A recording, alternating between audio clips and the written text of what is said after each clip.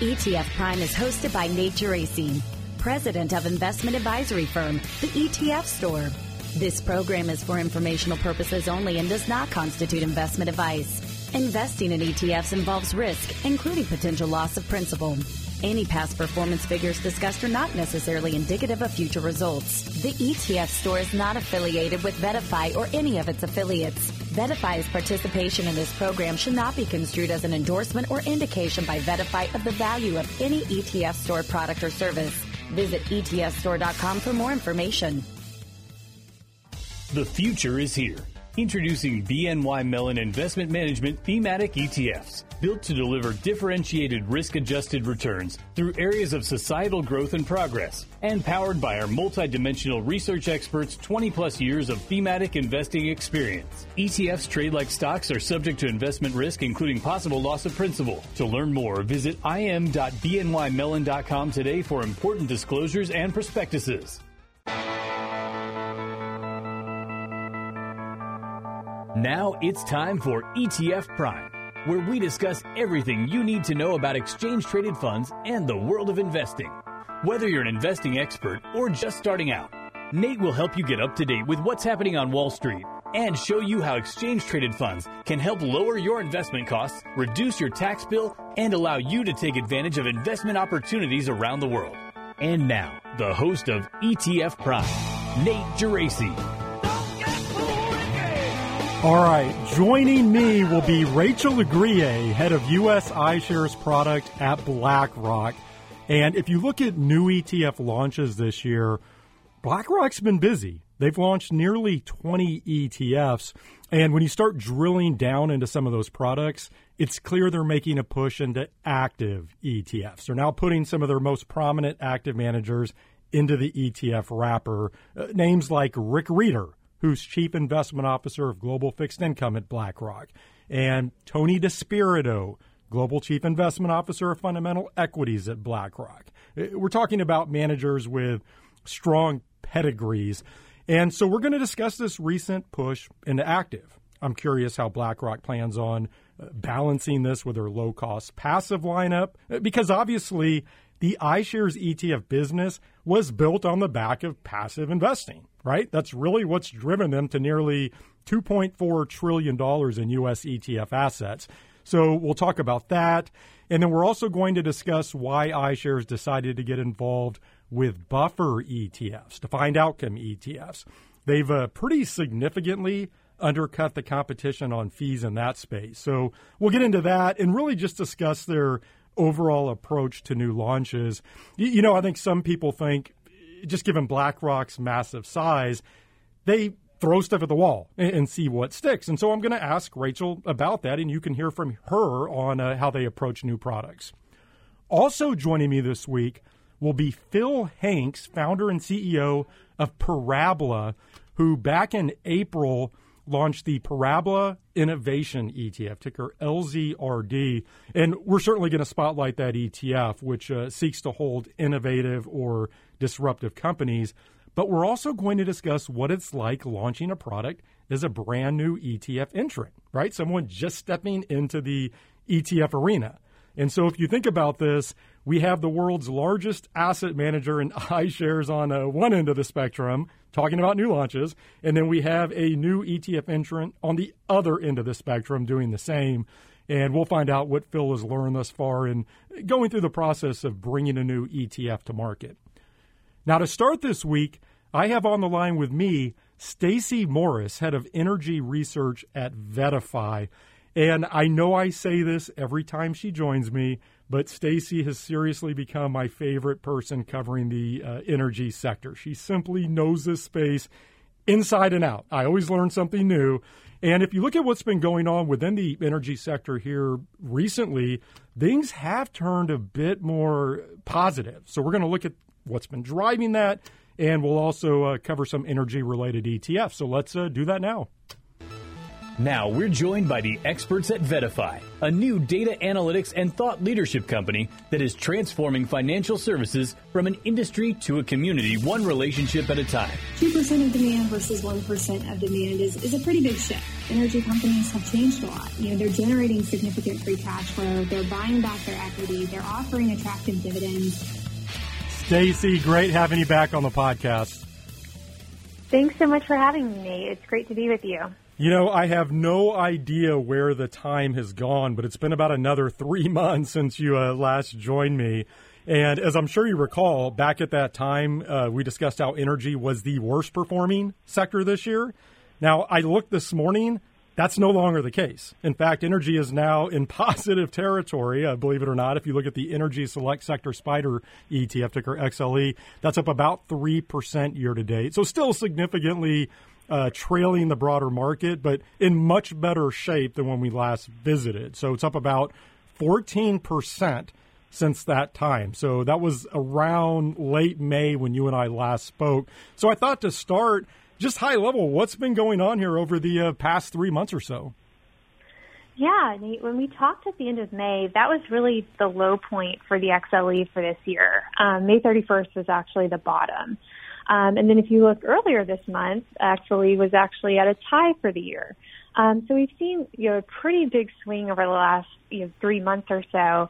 And the biggest change has really been oil prices. When we talked in May, oil was under $70. It was down about 13% for the year. And now oil's sitting around $81 per barrel and up just slightly for the year. So most of that improvement that we've seen in both oil and energy stocks was really in July and early August.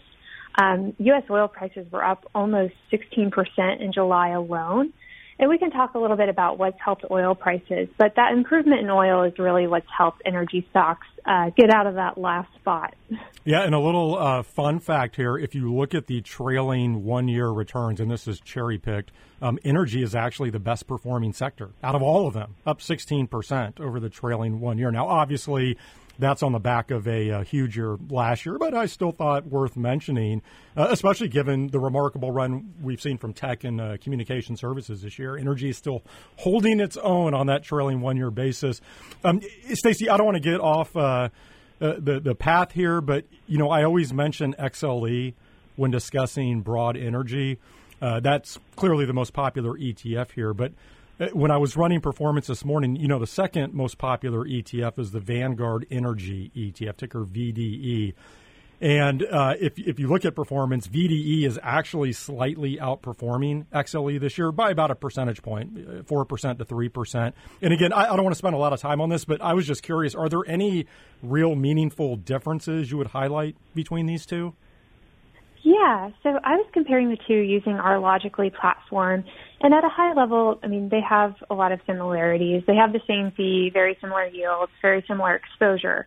The VDE is a bit less concentrated. It still has pretty good sized positions in Exxon and Chevron, but less so than XLE. And if you look at kind of the large energy stocks this year, Chevron has really kind of been the laggard. They're down about 8% or so on a total return basis. So for VDE, when you look at that outperformance relative to XLE, I think that lower weighting to Chevron is actually kind of helping with that. One other thing that's kind of interesting is that Cheniere is in VDE, but it's not in XLE. Cheniere is a liquefied natural gas export player, tends to be kind of a popular stock in this space. So kind of interesting that it's in VDE, but not in the XLE because it's not yet in the S&P 500. Yeah, I was just curious because if you look at assets, as I'm sure you're well aware, XLE has something like over $38 billion in assets. VDE, quote unquote, only about $8.4 billion. Now, clearly, XLE is used much more as a trading tool, I think, and as with any Vanguard product, you expect more buy and hold, but that's a pretty significant difference. Okay, if we drill down further into the energy space, let me give you the returns from a handful of other popular energy-related ETFs you and I like to cover, or we've covered in the past. So the Alerian MLP ETF, ticker AMLP, that's up 14% year to date. The VanEck Oil Services ETF, ticker OIH, that's up about 11%. and then the Spider S&P Oil and Gas Exploration and Production ETF, ticker XOP. That's also up around 11%. But again, similar to XLE, there have been substantial bounces in OIH and XOP in particular since we last spoke. So OIH is up like 31% since the end of May. XOP is up 24%. AMLP is up about 8% during that time.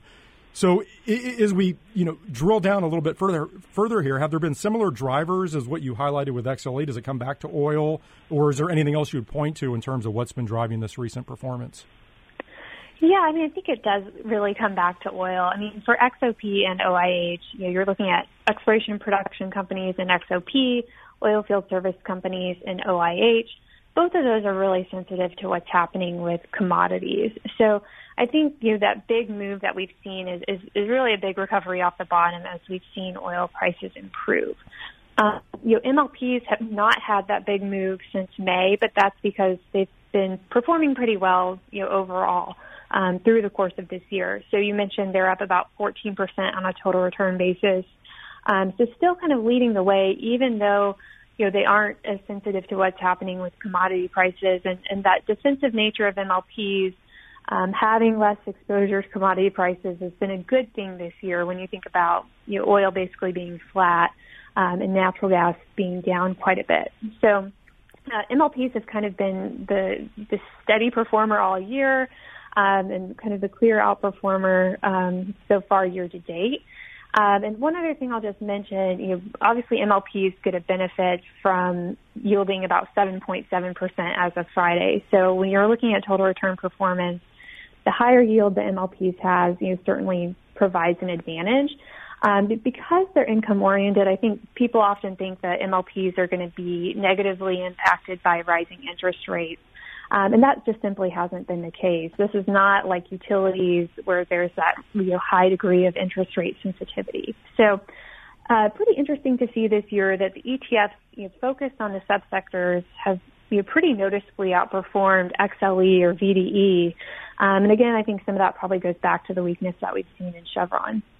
How big of a factor has consolidation been here this year? I saw a tweet yesterday from Alpha Architects Ryan Kurland where he was mentioning that consolidation could potentially be a driver moving forward. And as I think is clear to anyone listening to this podcast, I am no energy sector expert, but I think I saw in a piece that you wrote that, like in the MLP space, you had the Energy Transfer planning to acquire Crestwood Equity Partners, companies like Exxon and Chevron, looking to buy companies. Has that been a driver thus far this year? Yeah, consolidation has been a pretty big theme across the energy space this year. You gave good examples in the MLP space. The other kind of banner transaction that we've seen in the MLP space is the proposed acquisition of Magellan Midstream Partners by ONEOK. The vote for that is coming up on September 21st. But then, if you look broadly across the space, Exxon bought Denbury Resources recently or announced the acquisition of them. Chevron, back in May, announced the acquisition of PDC Energy. And then you've also seen consolidation in the oil field services business, both between public companies and public companies taking out pretty big private companies. So it's really been a big theme in the energy space this year, and I think it's really a natural progression for kind of a maturing industry. And it also reflects, this desire for scale and in some cases diversification. Or if you're a producer, you're generally trying to get, more drilling inventory, more drilling locations. So even just yesterday, we saw Permian Resources acquiring Earthstone. So there's been a number of transactions in this space, and I think, consolidation is going to be, definitely something that we'll be keeping an eye on, not just for midstream and MLPs, but for the broader energy sector. Going back to the price of oil, I think every time you join me, we like to get a little more in the weeds on both oil and nat gas. And so if I look at, say, USO, the United States Oil Fund, that's up about 17% since we last spoke, about 4% for the year. Nat gas, so I'll use UNG, the United States Natural Gas Fund. And by the way, I think everyone knows those aren't perfect proxies for the price of oil and natural gas because of how those funds are constructed. But UNG is up 10% since we last spoke in May. It's still down about 50% for the year. But starting with oil, can you give us some more granular drivers that we've seen this year? You've talked about at high levels. Is there anything deeper here? Yeah, so I think, when we saw oil start to rally in July, there were a couple things there. You had the U.S. dollar getting weaker, which is good for commodity prices, and oil is obviously priced in dollars. And then you also had people just feeling better about the global economy. Recession risk has been a big overhang on oil this year. At the same time, you also had incremental production cuts from Saudi Arabia and Russia. So in June, Saudi Arabia announced that they were cutting an extra 1 million barrels per day for July. That cut has been extended to August and now to September. And then you've also had Russia cutting exports alongside what Saudi Arabia is doing. So the physical market is actually getting tighter as well. And demand has generally held up pretty well. People may not realize it, but global oil demand is basically sitting at an all-time high right now.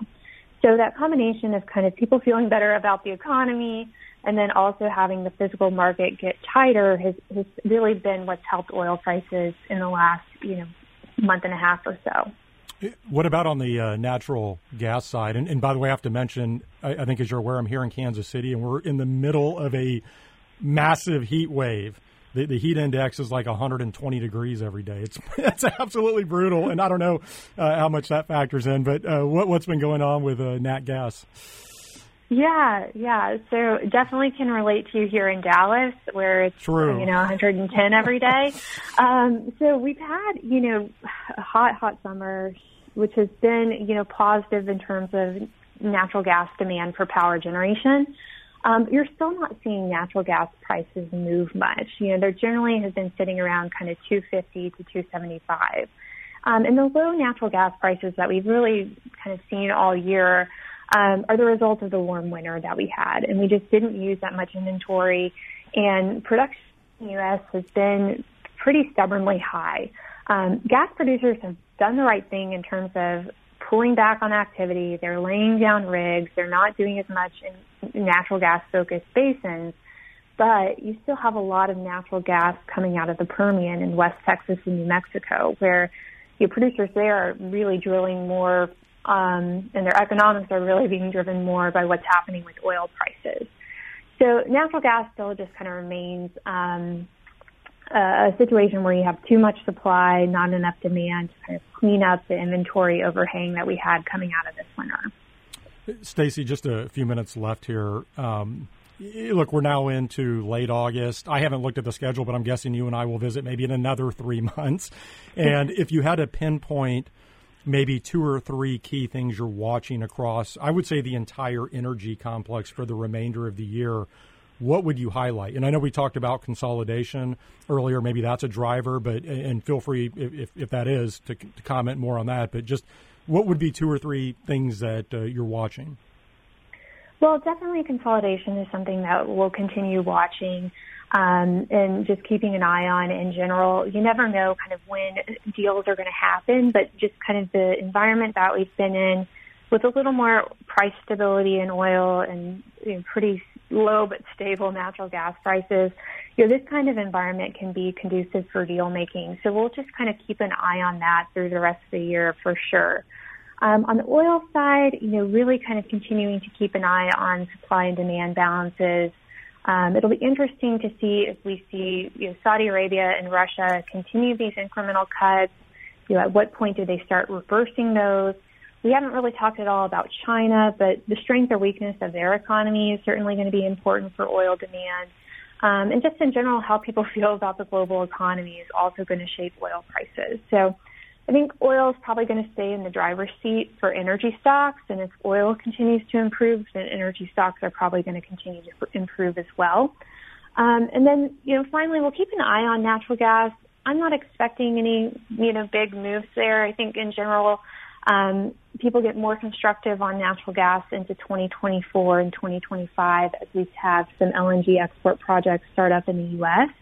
But you never know what can happen with winter, so we'll keep an eye on that as well. But you're certainly not expecting big moves there.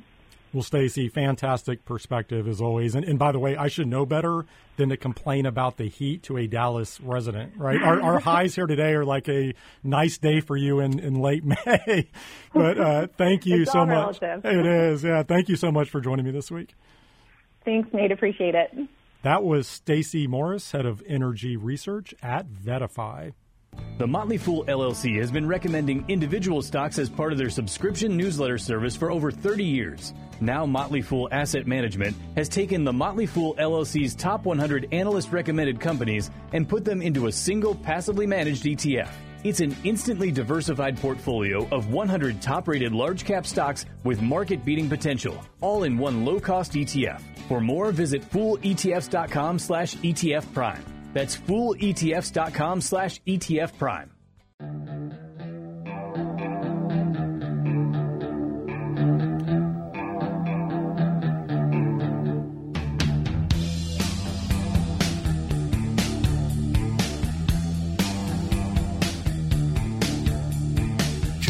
I'm now joined by Rachel Aguirre, head of U.S. iShares product at BlackRock, who, of course, is the largest ETF issuer in the world.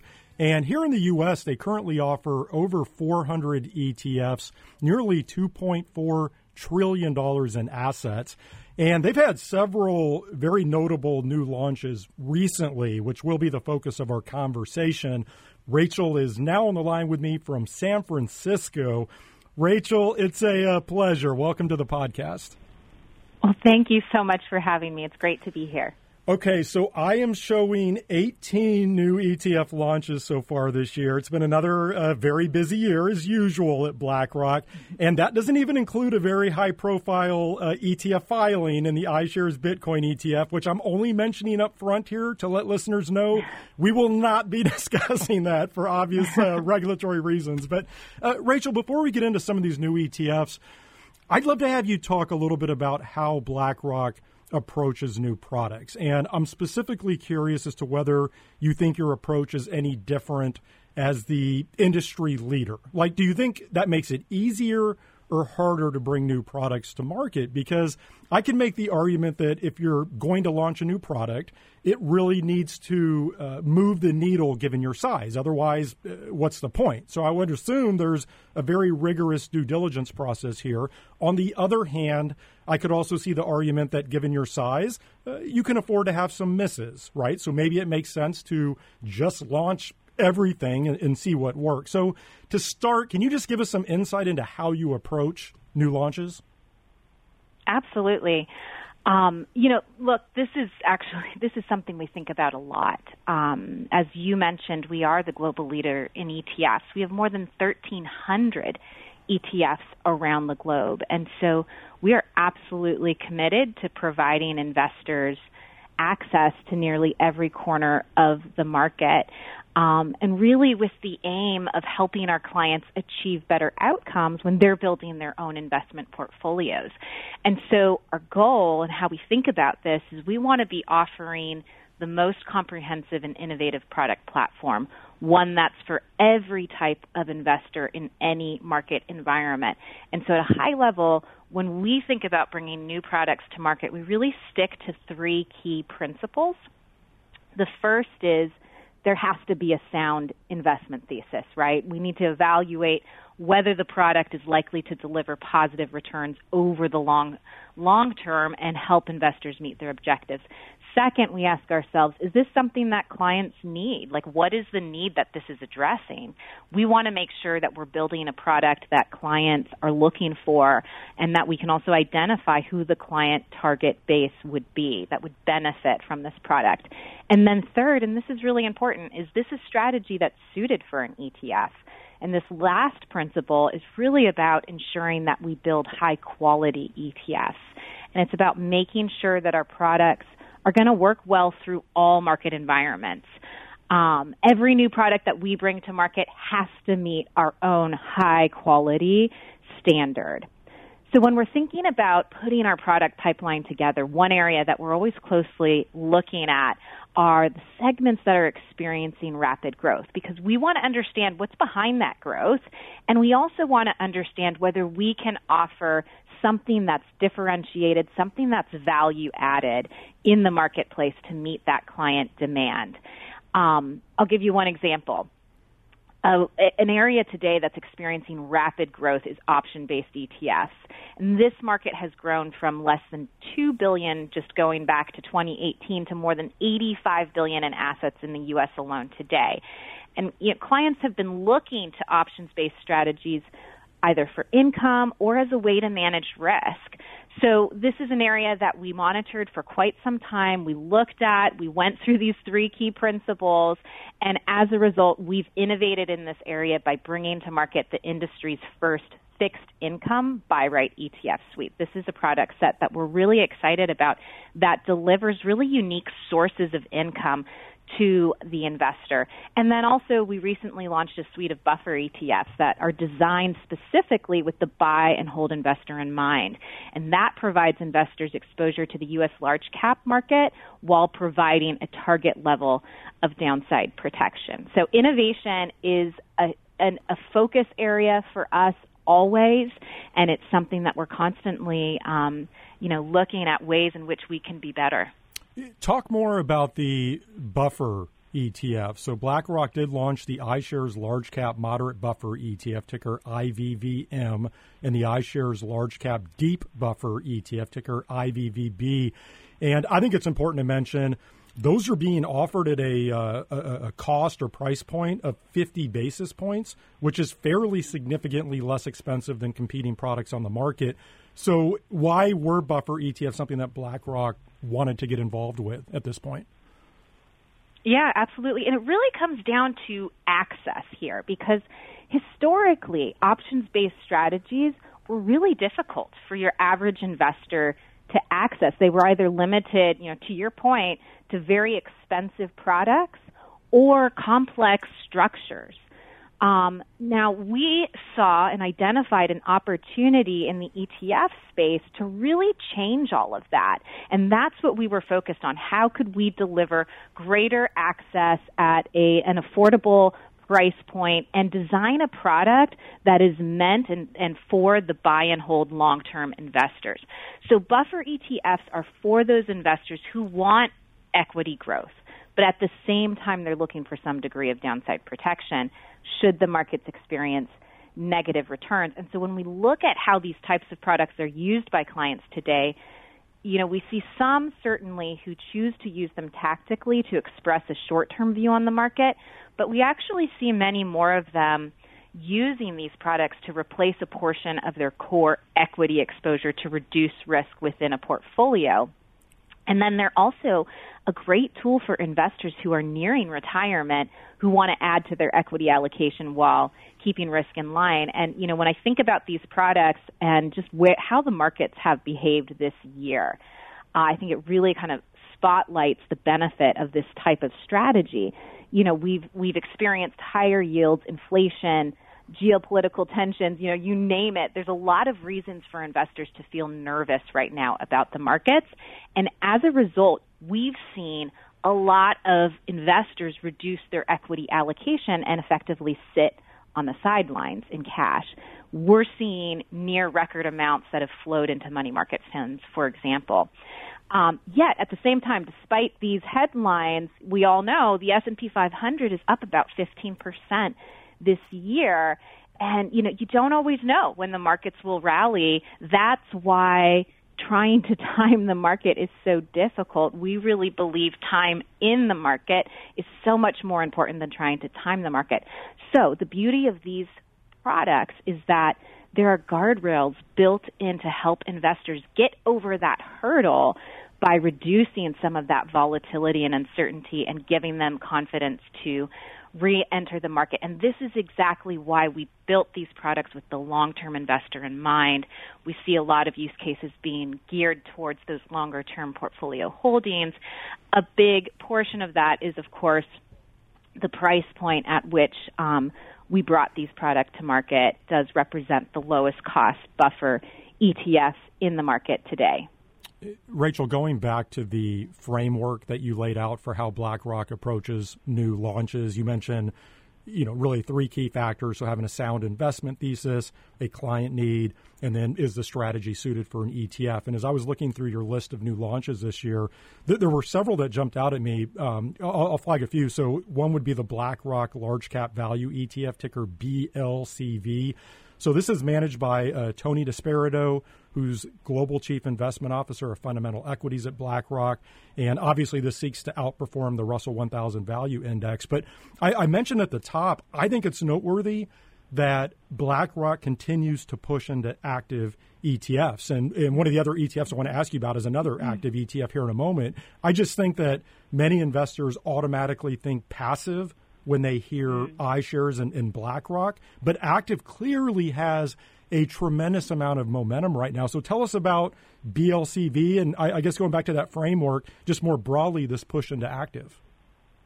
Sure, and I'm so glad you asked that question because, if we take a step back for a moment, I think when people think about ETFs, just generally, they tend to think about indexing because that's their history. The first ETFs tracked very simple market cap indexes. The majority of ETF assets continue to be invested this way. But that being said, the industry has evolved significantly, and ETFs are no longer strictly synonymous with indexing.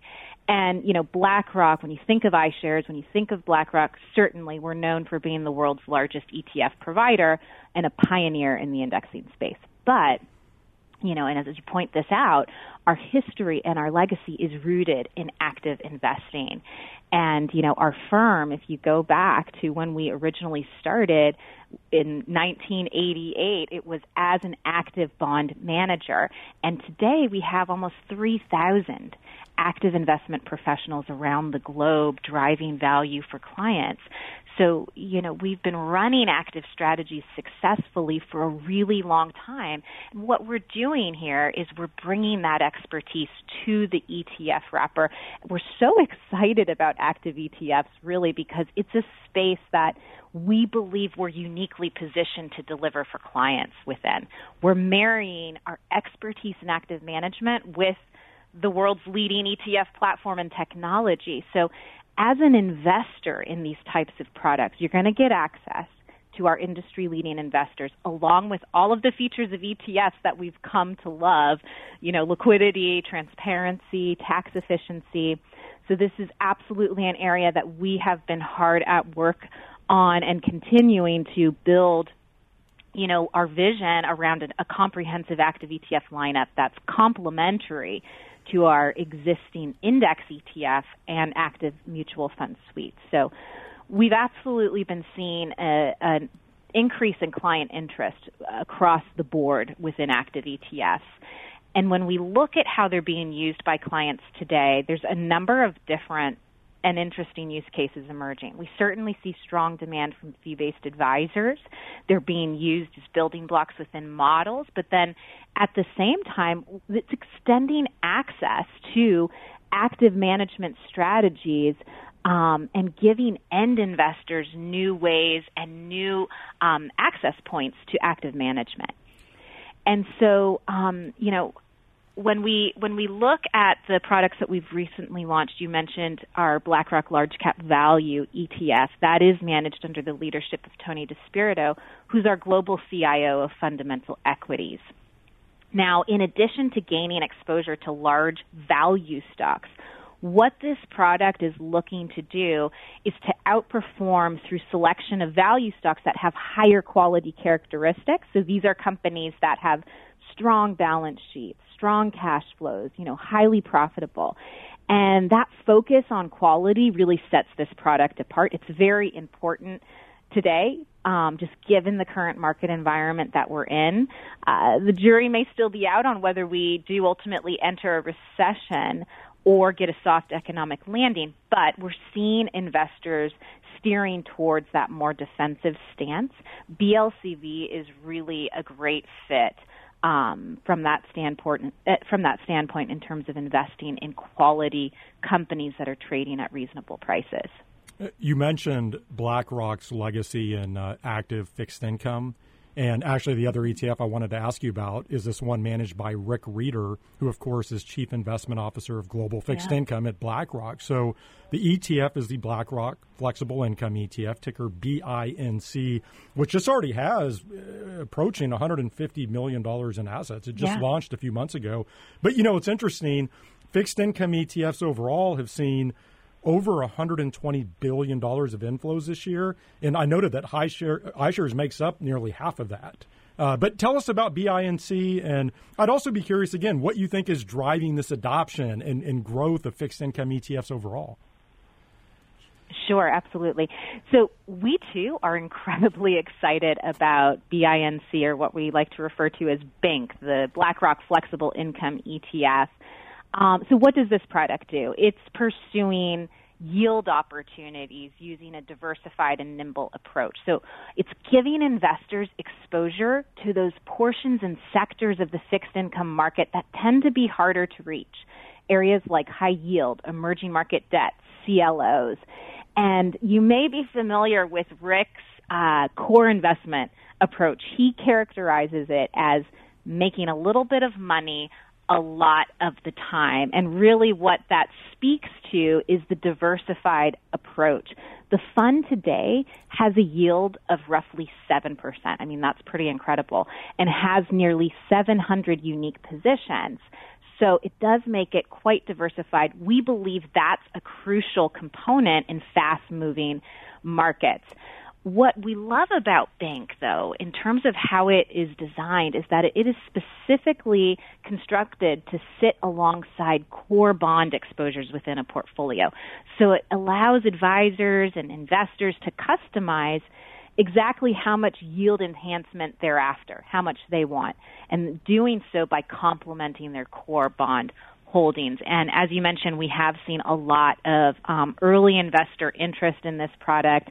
We're just really excited about the value that this can bring to clients.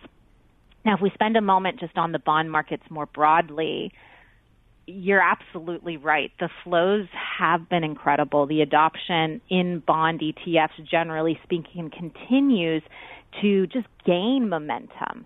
And a big part of that right now is related to the yield levels that are available, just driving tremendous investor interest. If you think about it, here's one stat just to give you. 70% of fixed income sectors right now are yielding 4% or more. And that's the reason why a lot of people are calling this a once-in-a-generation opportunity in yields. If you look at a ticker like IUSB, that's our iShares Total U.S. Bond ETF, very diversified product with over 15,000 bonds in it.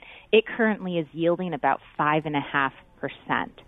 So it really is no surprise when you look at, the opportunity here in yields, the fact that we've seen, over 120 billion in flows so far this year.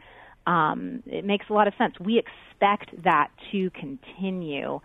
And in fact continue to accelerate. And beyond just this current opportunity in yields, the other reason for adoption is just how bond ETFs themselves have made the bond markets more liquid, more efficient, more accessible.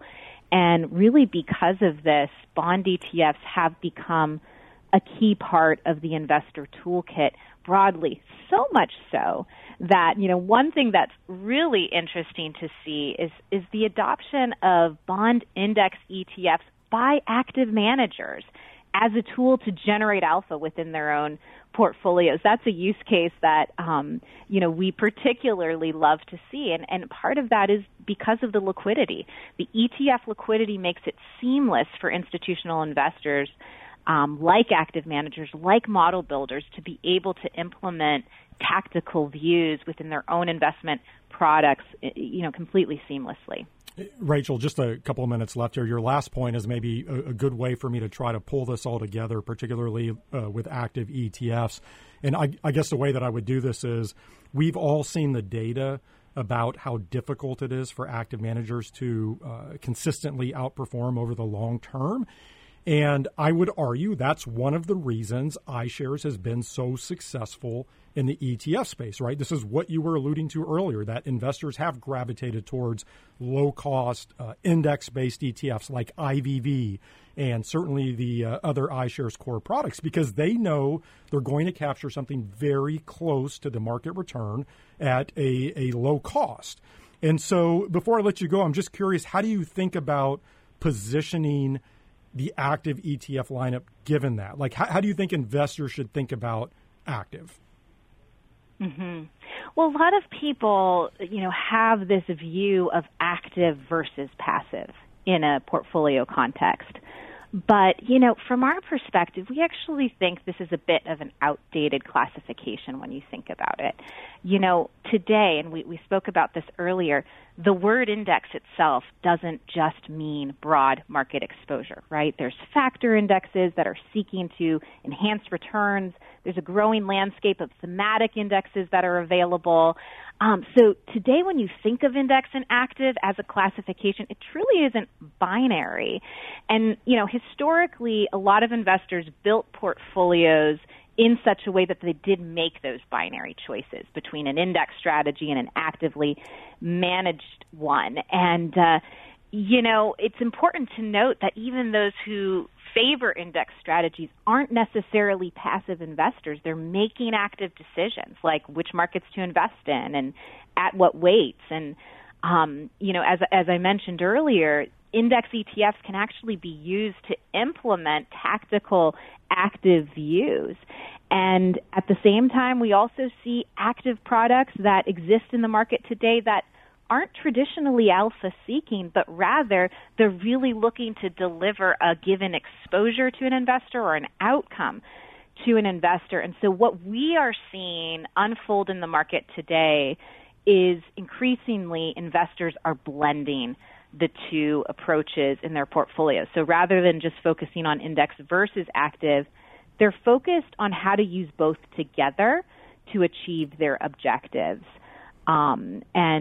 We believe in clearly offering choice across the full spectrum. We're focused on meeting their objectives, and there will be times in which an index product is the way to do that, and others in which an active strategy is the way to do that. And it's really about how to bring them together in a complementary way and use them side by side. I think all of that is really well said. And I'll just reemphasize two of the points that you made, that when you look at the proliferation of index-based ETFs out there, there are ETFs slicing and dicing the market every which way imaginable. Mm-hmm. And you can make the argument that anything outside of very plain vanilla market cap weighting, you're making an active decision. And then to your other point, certainly even plain vanilla market cap weighted indices can be used in a very active way. But to me, I think you're right. It speaks to the choice and just the flexibility and the amount of use cases for the ETF wrapper overall. But Rachel, we're going to have to leave it there. Really enjoyed the conversation.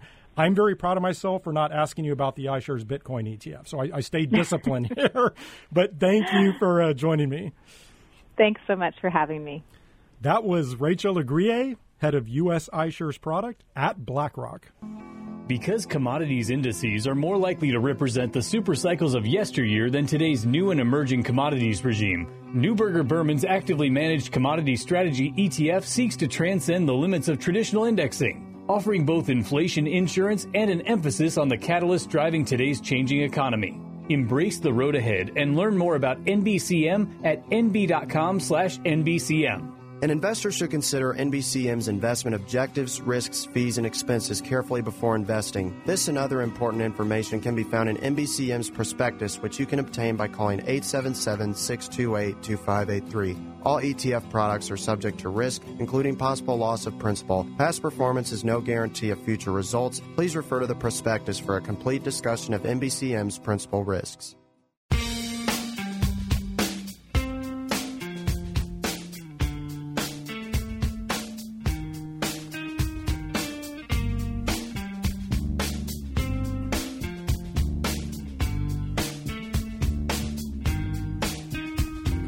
I'm now joined by Phil Hanks, founder and CEO of Parabola, who back in April launched the Parabola Innovation ETF. The ticker symbol is LZRD. Phil is now joining me from North Carolina. Phil, welcome to the podcast. Hi, Nate. Thanks for having me on.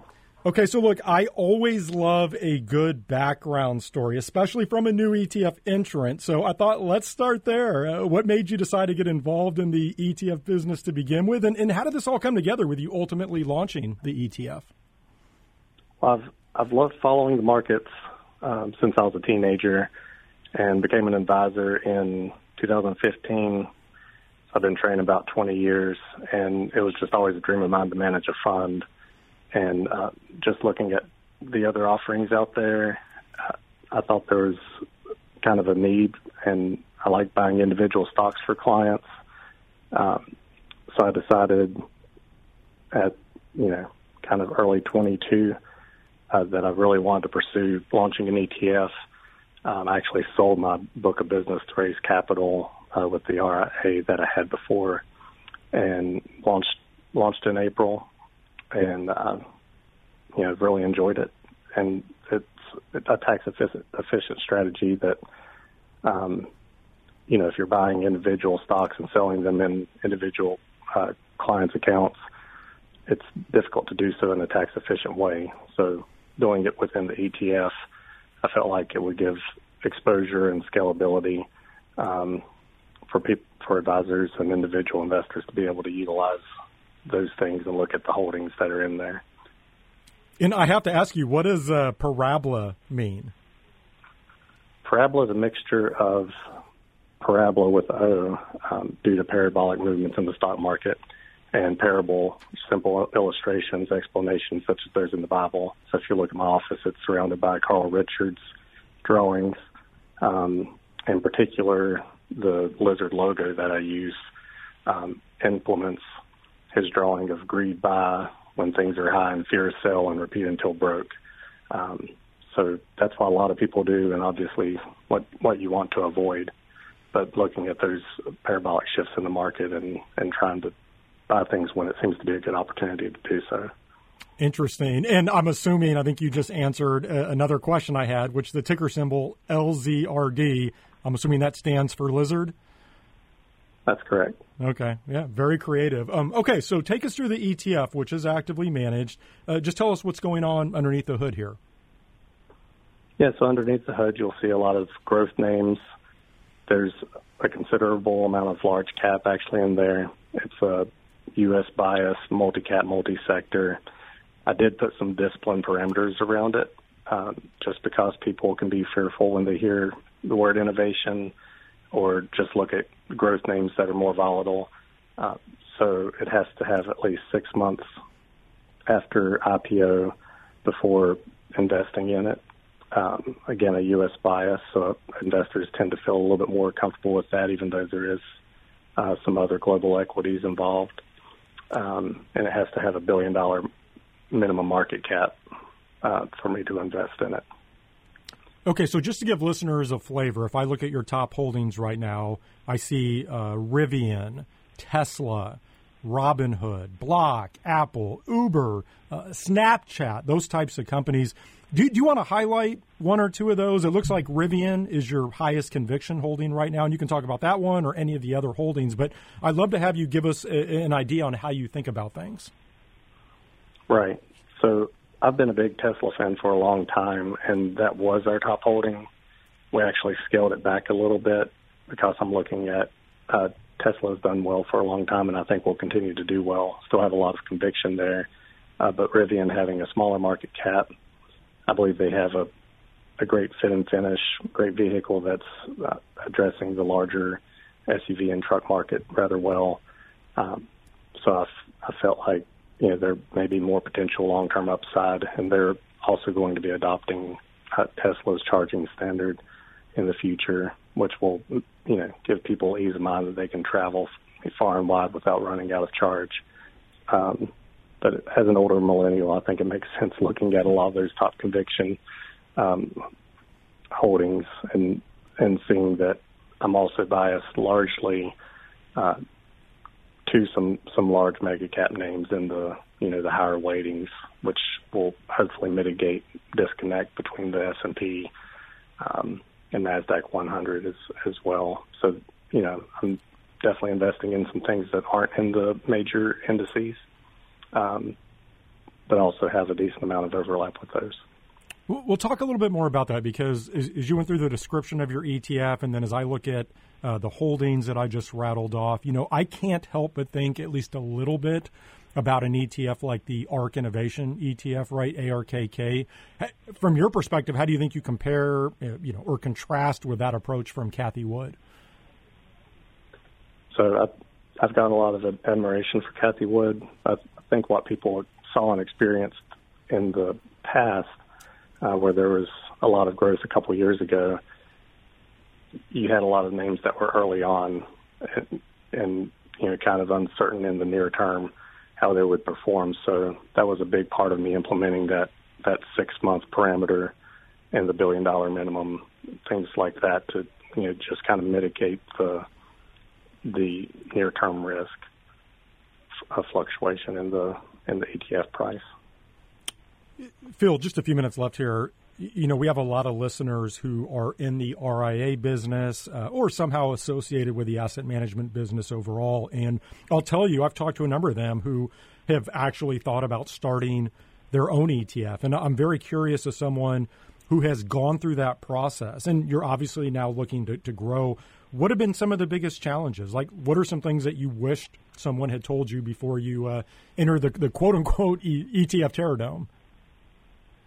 Sure. I think the biggest glass ceiling that you run into is people really looking at, like, is there at least $25 million in assets under management, 3 years track record, things like that. So even though you may have a good product that's set up for, hopefully the objective, which is long-term growth of capital.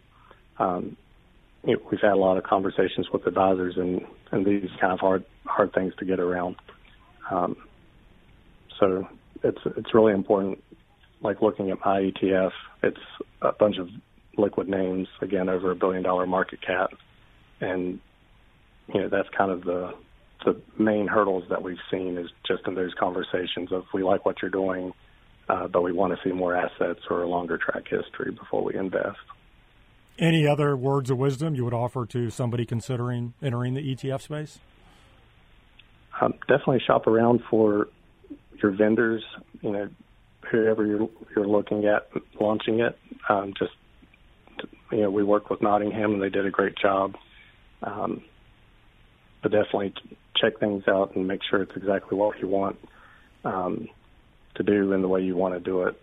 And I feel like we accomplished that pretty well. Well, Phil, really appreciate the time. Where can people find more about your ETF?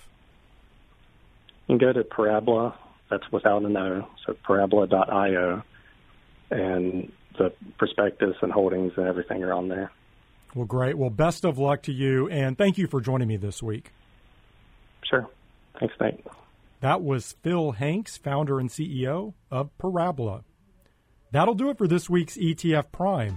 If you're interested in artificial intelligence and the investment opportunities it is creating, I would encourage you to attend VettaFi's AI Symposium on August 30th. Registration is free at etftrends.com/webcast/artificial-intelligence-symposium.